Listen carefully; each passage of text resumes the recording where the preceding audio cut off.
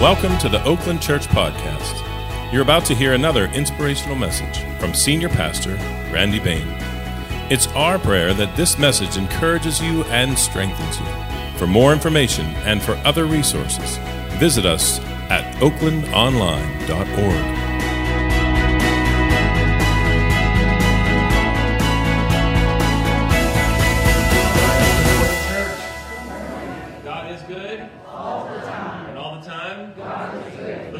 Say, you made it. You made it. The roads are looking a little rough. It's cold outside, but there's Holy Spirit fire in here. I know that this place, our campus was, it was pretty full yesterday. Upward Sports started Friday night and Saturday morning. They had games all the way through about. I thought Jared did such a good job introducing the sermon last week, this series. And I felt like tremendous pressure, along the line. He said, I can't wait to see how Randy does this. And I was like, oh my gosh. So I worked hard all week and could not put together a succinct 2 or 3 points that I felt God was sharing. And so I'm giving you all 7. So basically, I'm going to read the whole chapter. And then I'm going to just go down through. These are kind of like things the Lord spoke to me about. I was hoping each one of them would develop into a major, Holy Spirit, whamming point, but it never happened. But they might all be that, and maybe everyone here out of the 7's one of those perfect numbers. So hopefully one of these are speaking to you in a major way. So we'll trust that. So let's start with just reading the scripture. I'm going to read all 17 verses. Usually try to keep it shorter than 10, but this is just a chapter. Hear the word of the Lord. The word of the Lord came to Jonah, the son of Amittai, saying, "Arise and go to Nineveh, the great city, and cry out against it, because their wickedness has come up before me." But Jonah got up to flee to Tarshish from the presence of the Lord. So he went down to Joppa, found a ship that was going to Tarshish, paid for the fare, and boarded it to go with them to Tarshish, away from the presence of the Lord. However, the Lord hurled a great wind on the sea, and there was a great storm on the sea, so that the ship was about to break up. Then the sailors became afraid, and every man cried out to his God, and they hurled the cargo which was in the ship into the sea to lighten it for them. But Jonah was gone below into the stern of the ship, had laid down and fallen sound asleep. So the captain approached him and said, "How is it that you are sleeping? Get up, call on your God. Perhaps your God will be concerned about us so that we will not perish." Each man said to his mate, "Come, let us cast lots so that we may find out on whose account this catastrophe has struck us." So they cast lots, and the lot fell on Jonah. And then they said to him, "Well, tell us now, on whose account has this catastrophe struck us? What is your occupation? Where do you come from? What is your country? And from what people are you?" He said to them, "I am a Hebrew, and I fear the Lord God of heaven, who made the sea and the dry land." And when the men became extremely afraid, and they said to him, "How could you do this?" For the men knew that he was fleeing from the presence of the Lord, because he had told them. And so they said to him, "What should we do to you that the sea will become calm for us?" For the sea was becoming increasingly stormy. And he said to them, "Pick me up and hurl me into the sea, and then the sea will become calm for you, because I know that on account of me this great storm has come upon you." However, the men rowed desperately to return to land, but they could not, because the sea was becoming even stormier against them. And then they cried out to the Lord and said, "We earnestly pray, O Lord, do not let us perish on account of this man's life, and do not put innocent blood on us, for you, Lord, have done as you pleased." So they picked up Jonah, hurled him into the sea, and the sea stopped its raging. Then the man became extremely afraid of the Lord. And they offered a sacrifice to the Lord and made vows. And the Lord designated a great fish to swallow Jonah. And Jonah was in the stomach of the fish for 3 days and 3 nights. Let us pray. Lord, thank you for this holy word. Thank you, Lord, for the message for us. Definitely an illustration of the death, burial, and resurrection of Jesus. But Lord, also There's a word for us, each of us here individually. I pray that we would have ears to hear. Hide me behind the cross that you might speak, we pray. In Jesus' name, amen.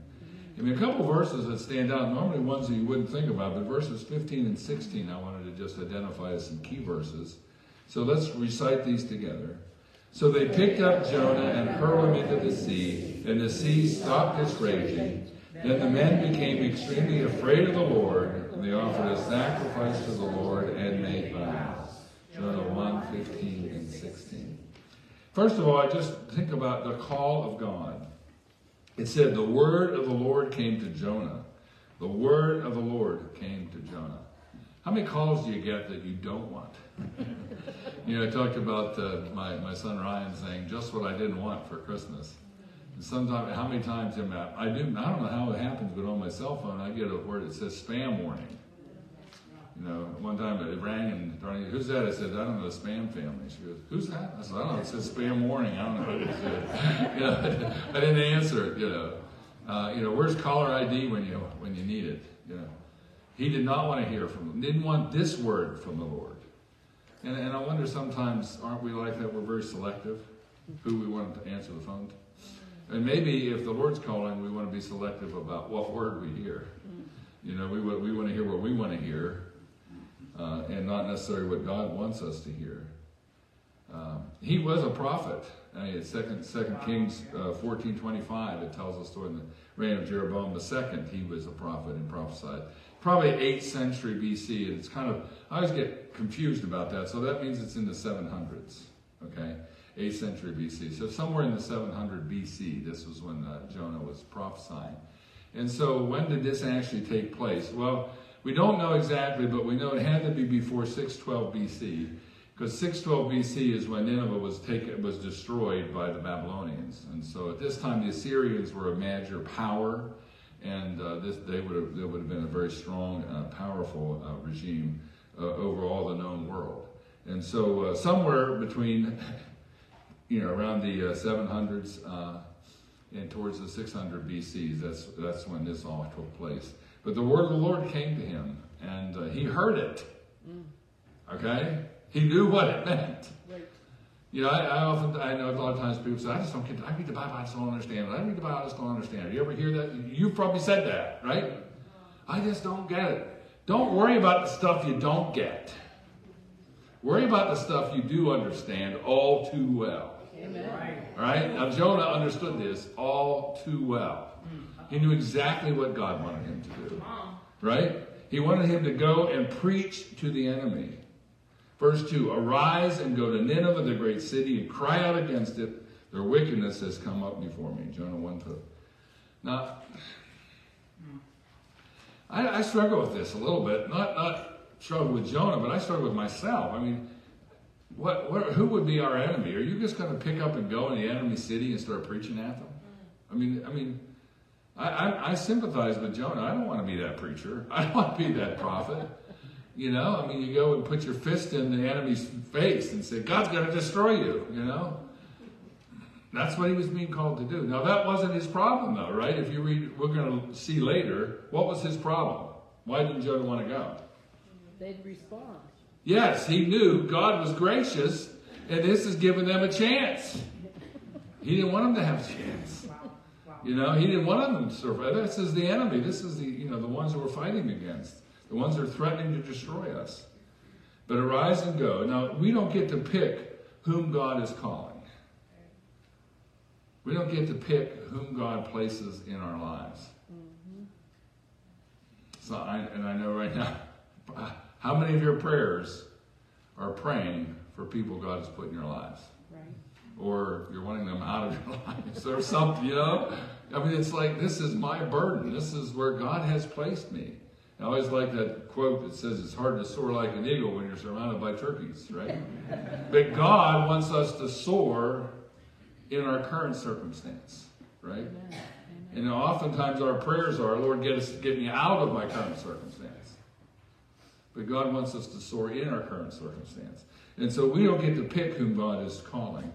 And believe me, if God is laying someone in your heart, he is working in their lives. He is working. Yes. Number one, I just don't believe God wastes our time. Right? Someone said, well, how long do you pray for someone? Until God takes the burden away. Until God is done working. Until he tells you stop.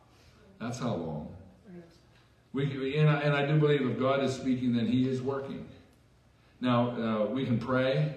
We can fast. We can mourn. We can weep. We can pray for the lost around us and maybe it seems like God isn't working. Keep praying. Yes. Never give up. But we must respond when the call of God comes. When there's an open door. You know, a few years ago, Darlene and I saw some ad about, I don't know what it's called, Smile something, Smile International, Smile something. And we sent some money in. Like, it was these doctors that go overseas and fix those cleft palates and stuff. And I'm like, that just broke my heart, you know. That's like the dogs they show that are freezing. I don't send money to that. But anyway, I did. I thought, Lord, maybe this is something you're calling me to. I mean, I could see myself, you know, going with a mission team to, you know, I wouldn't be able to do the medical work, but I could pray for people and I could, you know, organize people. I could do a lot of other stuff. And so we gave the money, and immediately we started to get inundated with mail. It was basically a fundraising thing, and I didn't know if there's any spiritual connection to that. And then, and so we kind of eventually, you know, backed out of that. It wasn't like, okay, God, this isn't what you have for me. But we have to be open, that God is opening the door. More recently, I know I saw the Samaritan Purse video that we showed right around Operation Christmas Child. And it talked about how they have their own ministry to the cleft palates and smiles. And I thought, wow, maybe the Lord's, that's where he's calling. But we don't know what God has in store. But if God's word speaks to you, if he gives you an opportunity, we need to walk into it. Yeah, right? Now, Nineveh was the capital of Assyria. It was a flourishing city. It was a big city. And you even read when we get later in the book of Jonah how long it took them to walk into the city. I mean, it's one of those big cities of the world. And God is calling him to go there and to preach the gospel. Third point, Jonah fled from God's presence. Mm-hmm. We should just think about that a little bit. He fled from God's presence. And I think I like when I'm reading that, it's like, one of the hard words to say is Tarshish. Right? That's all I'll say that. You know, it's just hard to say. It doesn't come out. But yet it repeats that over and over and over again. It said he got up to flee to Tarshish from the presence of the Lord. Now, Tarshish doesn't mean from the presence of the Lord. But it was at the end of the Mediterranean Sea to the west, like at the Rock of Gibraltar, that area, like southern Spain. I mean, that's where Tarshish was. Now, I want you to think about it. If we're believing at this point that the world is flat, that's what they believe, though, okay? What happens when you go past Tarshish? You go off the edge. Okay, I mean, this is the end of the earth. This is as far as it goes. And we don't know what happens after that. So he just picked it, got on a boat. I'm going as far as I can go that way, you know. I mean, he was leaving. But the thing is, can you flee from the presence of God? No, you can't. I mean, I love Psalm 139. I'm going to read several verses. It says, where can I go from your spirit, or where can I flee from your presence?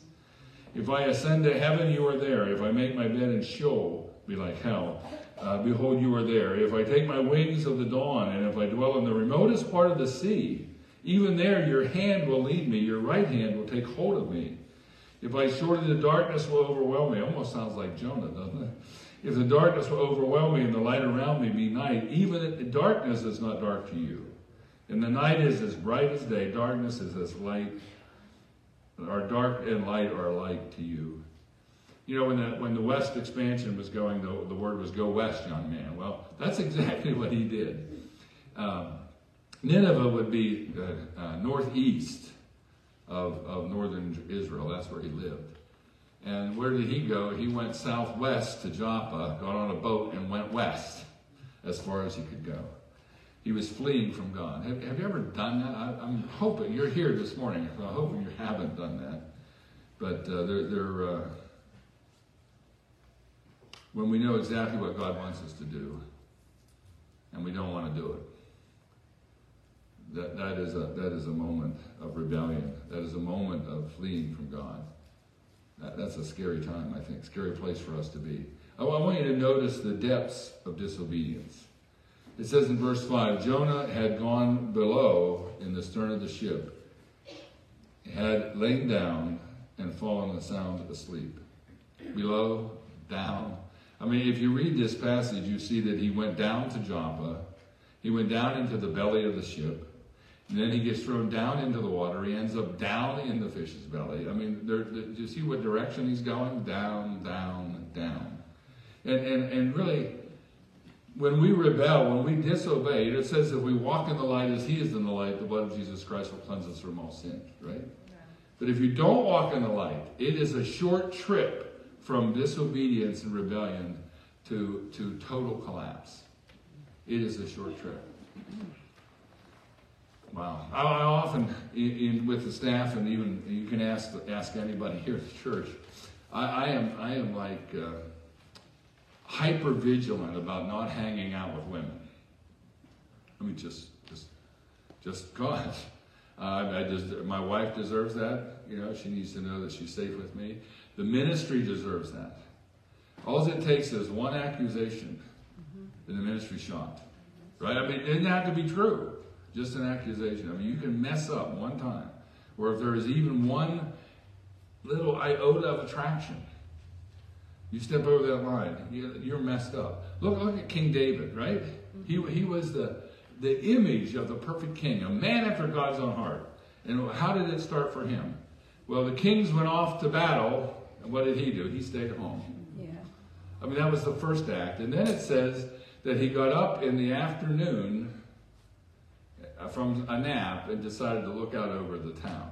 I mean, he's sleeping like till the afternoon, you know, and then he sees someone. Well, he doesn't just see, he takes a second look, and then he asks and inquires about her.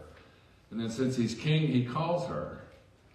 And then, of course, he murders a husband, and then he covers it up. And then so how quickly did it go from King David, the man after God's own heart, to being Nathan saying, "You are the man." Right. Oh Lord, David, you are the man. It's a quick trip. Look at Judas. Judas is another example of how this happens so quickly. Judas was the keeper of the purse, and remember when Mary gave the alabaster box of perfume as an offering, he was upset. He criticized. He was griping about money, and it tells us in the Gospels that he used to take money out of the treasury. And then he ends up talking to the chief priests. And then he ends up being the one who betrays Jesus. And then he ends up, being the one who was off and, remorse, hung himself.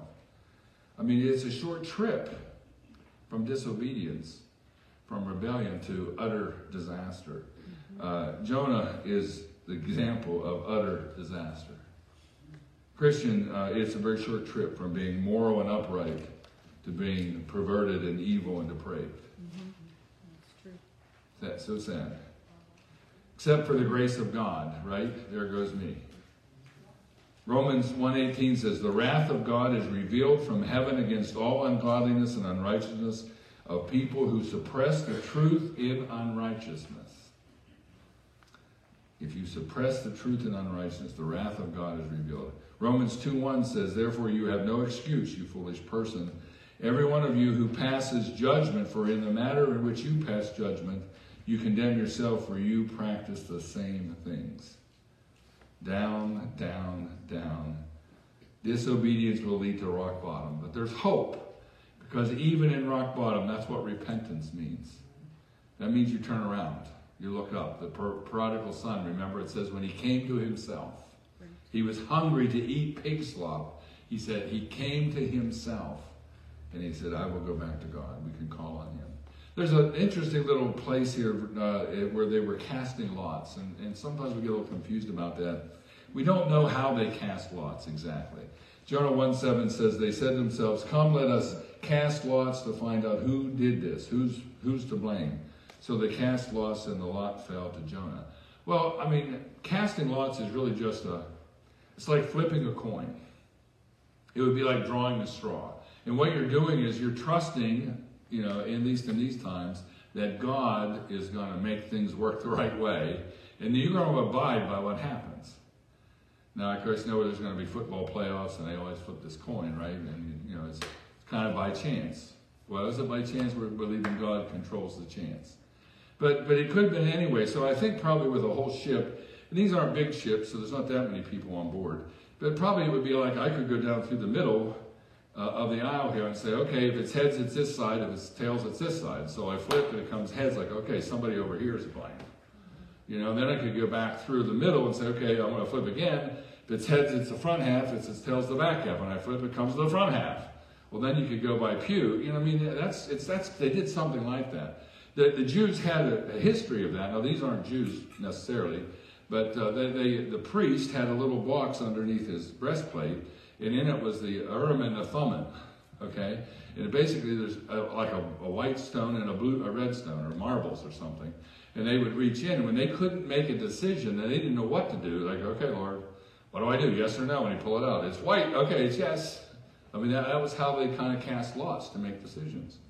And that's what happened here. They cast lots, but notice they would abide by what that said.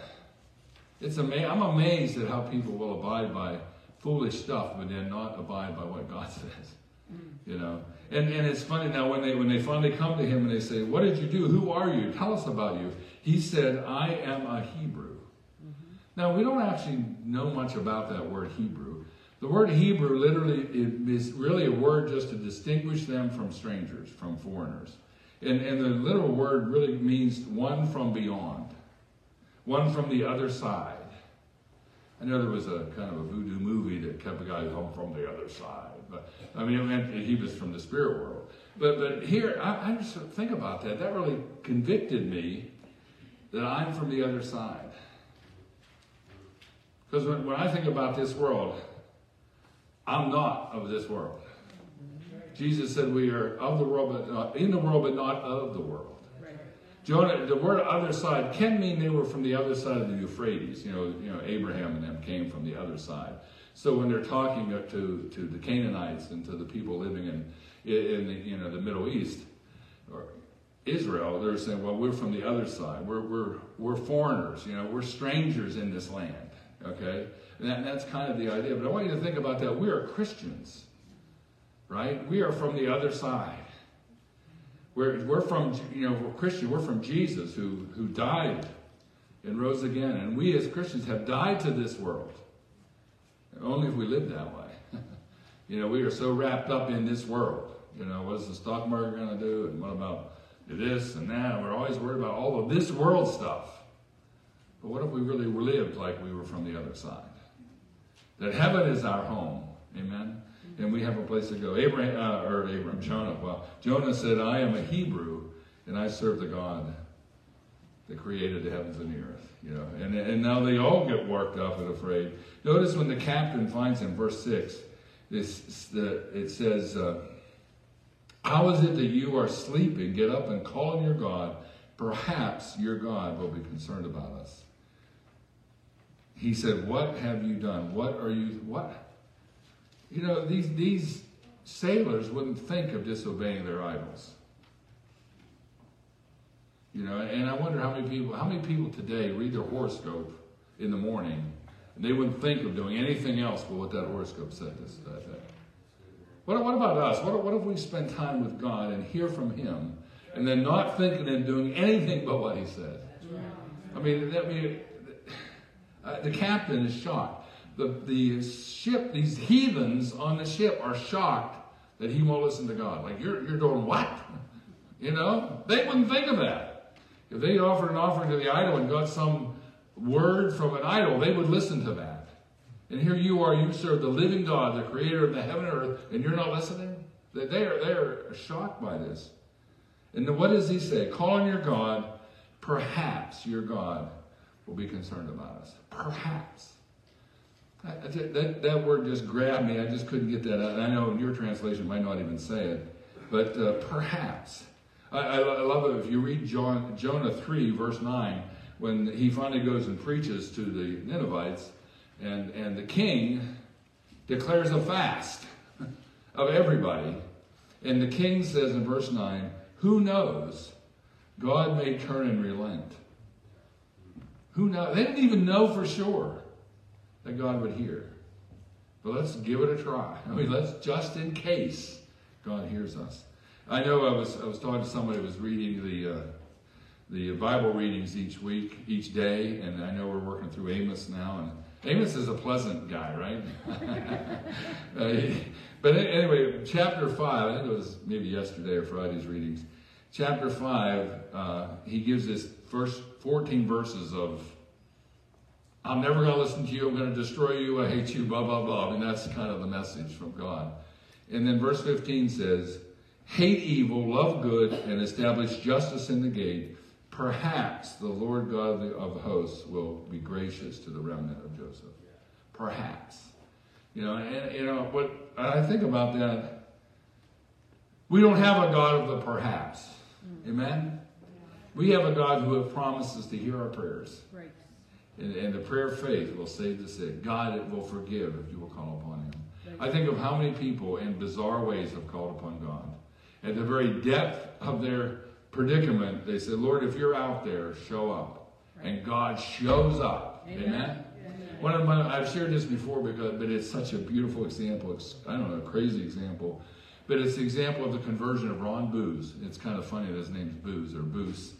But he became the director, Pennsylvania State Director of PCAP, Pennsylvania, what is it? PCAP, come on, Pennsylvania Commission on Alcoholic Problems or something like that. But they go around and lecture in schools and everything about but his name is Ron Booz. It's spelled booze. But anyway, he lost, his first marriage was shot, and he lost his family. He was an alcoholic, he was a drunk. And he was sitting at home with his little touch-tone phone. You guys know what this looks like, right? And he was hitting the buttons in a drunken stupor playing songs. Can you imagine that? Trying to play a song in his drunken stupor. And guess who answered the phone? A drug and alcohol rehab. Amen. Answered the phone. God, you are crazy good. Amen. Amen. He is all powerful. He can even use the crazy buttons of a drunken man to call for help. Yes. Well, I don't know what happened, how they got connected, but he realized it had so ruined his life through alcohol, and he gave his life to Jesus. He got his life together, and he became the Pennsylvania director of PCAP. And he got married again, and he had a family. But anybody who calls on the Lord, he will hear. He will answer. Amen. He will answer. And we don't have to be a perhaps, but we are certain that he answers. And finally, the people are watching. Mm-hmm. It says in verse 16, after all this happened and the water became calm, the men became extremely afraid of the Lord. And they offered sacrifices to the Lord and made vows. Did you ever notice that when the storms, like the disciples, when they were on the Sea of Galilee and the storms are going crazy, and then when the Lord spoke and they became calm, that's when they got afraid. They were afraid of dying, and then the Lord calmed the sea. Now they're afraid of him. It's like, who is this guy? Right.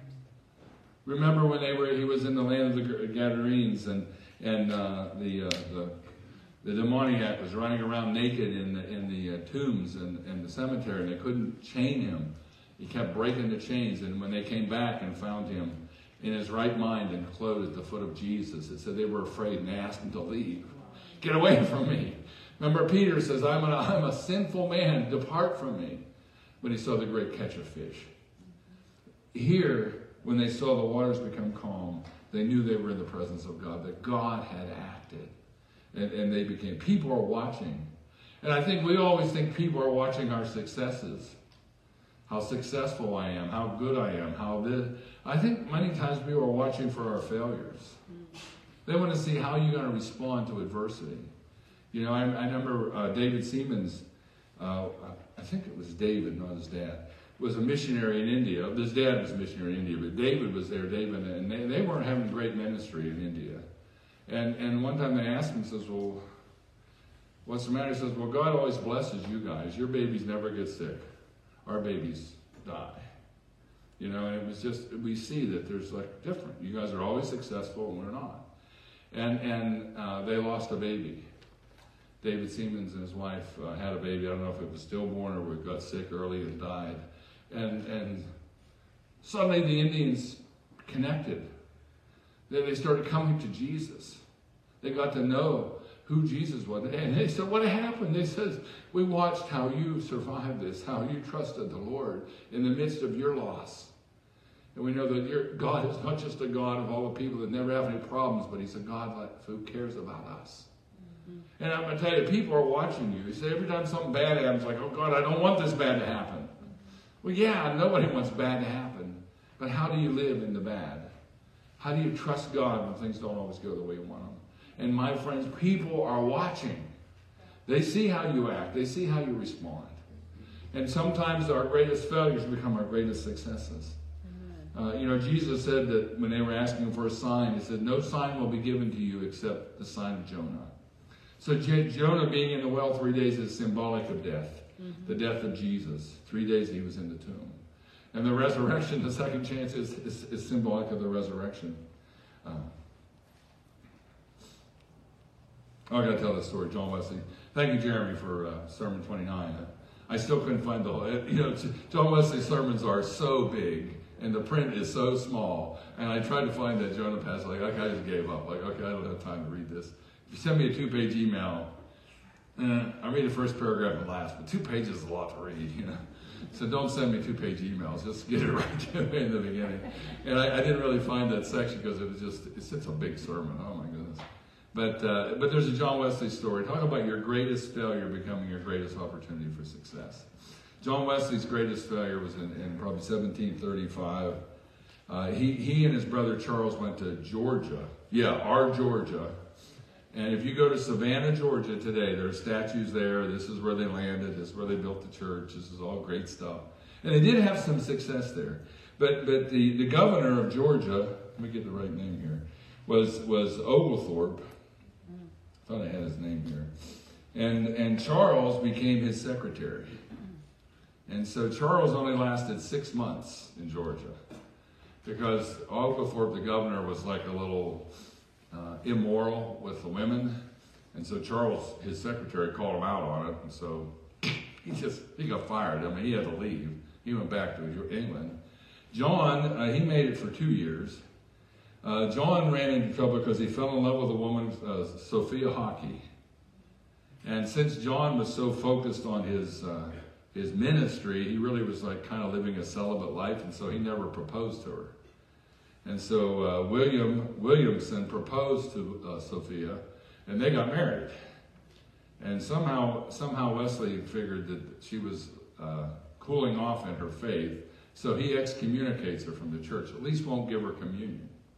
It causes such a stir that the whole community gets up in arms. He has to flee back to England.